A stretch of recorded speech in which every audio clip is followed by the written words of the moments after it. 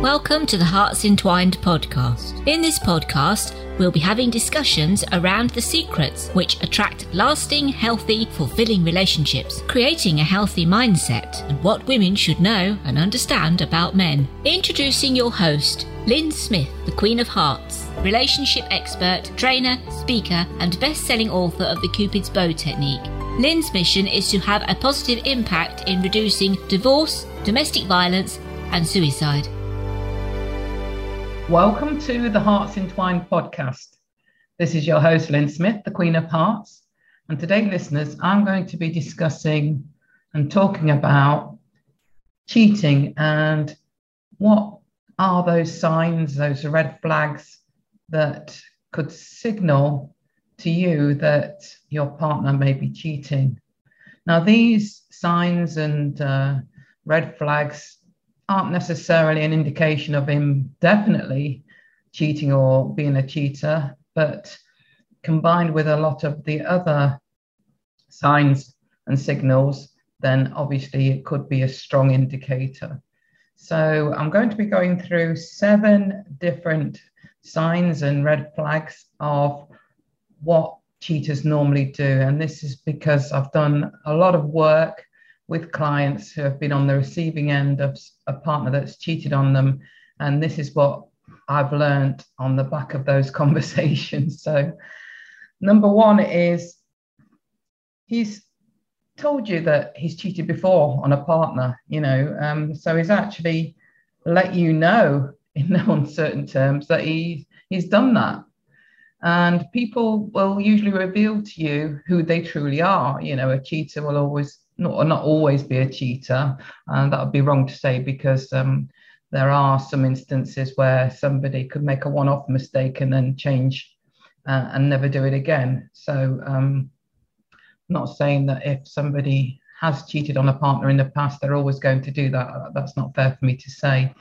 But if they have revealed that they've cheated on a previous partner or multiple partners before, then obviously that is a strong indication that he has done it, and you should believe it. And maybe, that could happen in your relationship. And I don't want to, as I say, get people too focused on looking for signs when there might not be any there, because if we start to do that, then obviously our behavior changes, and we can actually end up creating something which we focused on, which wouldn't have necessarily happened if we hadn't done that. So, use your discernment. But, if he's actually said that he's cheated on a partner or multiple partners before, that is something to bear in mind if you're seeing signs and red flags now that could indicate that he's actually doing it to you. Number 2. So when you question him, he starts to make you doubt yourself. He turns things around and makes you think that, you're the one that's being unreasonable and insecure, when actually, there are some signs or some symptoms or some behaviors that you want clarification of. And he's just, being quite defensive and flipping the conversation around and making you feel like, it's something that's your problem, when actually all you're doing is asking him a normal, straightforward question, and he's sort of evading what it is you're asking him about, and not necessarily giving you any reason to feel any more secure. So number 3 is he's more private with his phone. So this is a bit more of an obvious one, isn't it? If somebody's being very private around their phone and not leaving the phone around, they're quite protective of it and walk out the room when they have a text come in, or, go outside for a drive on the back of a text or something like that without explanation, then obviously that could be a sign that there's cheating, or there's a reason to at least have a conversation around why that behavior is happening. Number 4 is he might be a lot more argumentative, and provoking you in some ways, and wanting to blame you for instigating those arguments, when actually, it's full well it's not you that's instigating those arguments, it's him, because he's trying to justify why he might want to cheat on you, because you're this person that's, not easy to be around, and there's always drama. So if he's causing arguments and blaming and provoking, then that could also be a big red flag and sign that he may be cheating. So on to number 5.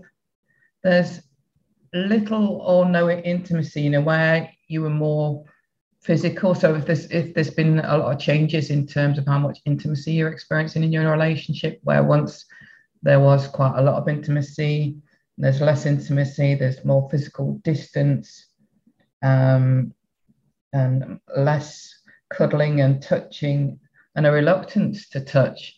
This again could be a symptom of the fact that he's actually getting that connection somewhere else.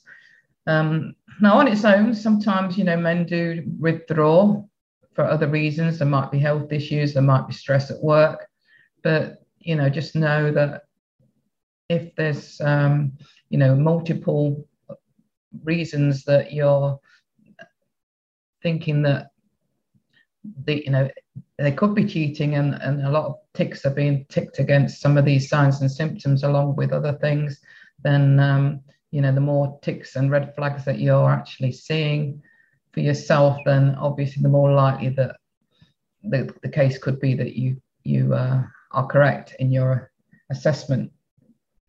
And number 6 is a change in his personal hygiene or grooming routines and behaviors. Is he taking more showers? Is he taking more care of himself, but not necessarily for you, for your benefit, for taking you out? Is he having a lot more haircuts than usual, shaving more than usual, putting on the aftershave more often, but not necessarily, as I say, in preparation to taking you out and wining and dining, and wanting to have more romantic and intimate time with yourself. So, these signs and symptoms are quite often things that sometimes we choose to ignore on the back of feeling like we might be being a bit paranoid or, delusional. But, once you start seeing a lot of these things regularly adding up, then obviously there is a reason to have a conversation around what you're noticing, and don't believe for 1 minute that it's just you and it's you that's creating this, and it's all in your head, when you actually know that things have changed, and you are definitely seeing a lot of these signs and symptoms. Then number 7 is trust your intuition. Know that if you are seeing a lot of these red flags, that honestly your gut is flagging up those concerns in your head for a reason, and it's not just in your head. It is your intuition and your gut speaking to you, and it might only be speaking to you in a quiet voice, but that you can trust that niggle. If that niggle is there, trust it and know that you really need to have a conversation. And it's not a case of you wanting to be argumentative or rock the boat, but sometimes we do need to be brave enough to rock the boat, because if this is happening to you, then something's got to change. Otherwise more resentments get built up, and then it becomes a bigger deal than it needs to be. So sometimes, as I say, some people just make a mistake and they have a one-off slip up in their relationships, and they won't ever do it again. So it is something sometimes that is salvageable in relationships. Relationships can be turned around on the back of infidelity and made stronger. So it's not the end of the world for some relationships, but for other relationships, it's a sign that, this is behavior that's unacceptable, and I deserve better.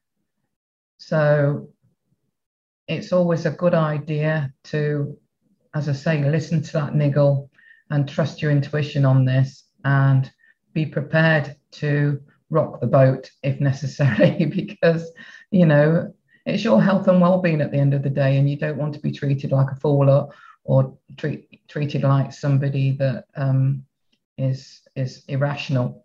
So that being said, if any of this resonated with you, there are obviously ways that we can sort this out, deal with it, turn things around, and whether that's with or without your partner going forward, then trust that it's for your highest good. It might be painful in the moment, but we've all been through pain of some sort, usually on the back of previous hurts in relationships, and all our future relationships can benefit on the back of that pain, because we've learned what works for us and what doesn't. So if this resonated for you, if this has been useful to you, and you'd like more help, guidance, and information on how to turn things around to make sure your relationship, whether that's your current relationship or your future relationships, improve and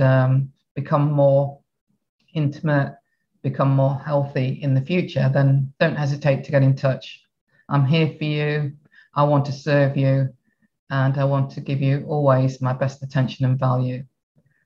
So on that note, if you would like to get in touch, you can do so through my email, which is lynn@hearts-entwined.com. I'm always here and happy to help. So until next time, remember that true love starts with opening our hearts. And until next time, goodbye for now. Thanks for listening to the Hearts Entwined podcast.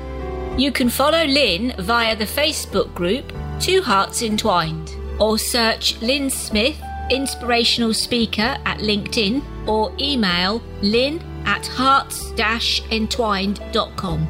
That's LYN@hearts-entwined.com. Remember, true love starts with opening our hearts.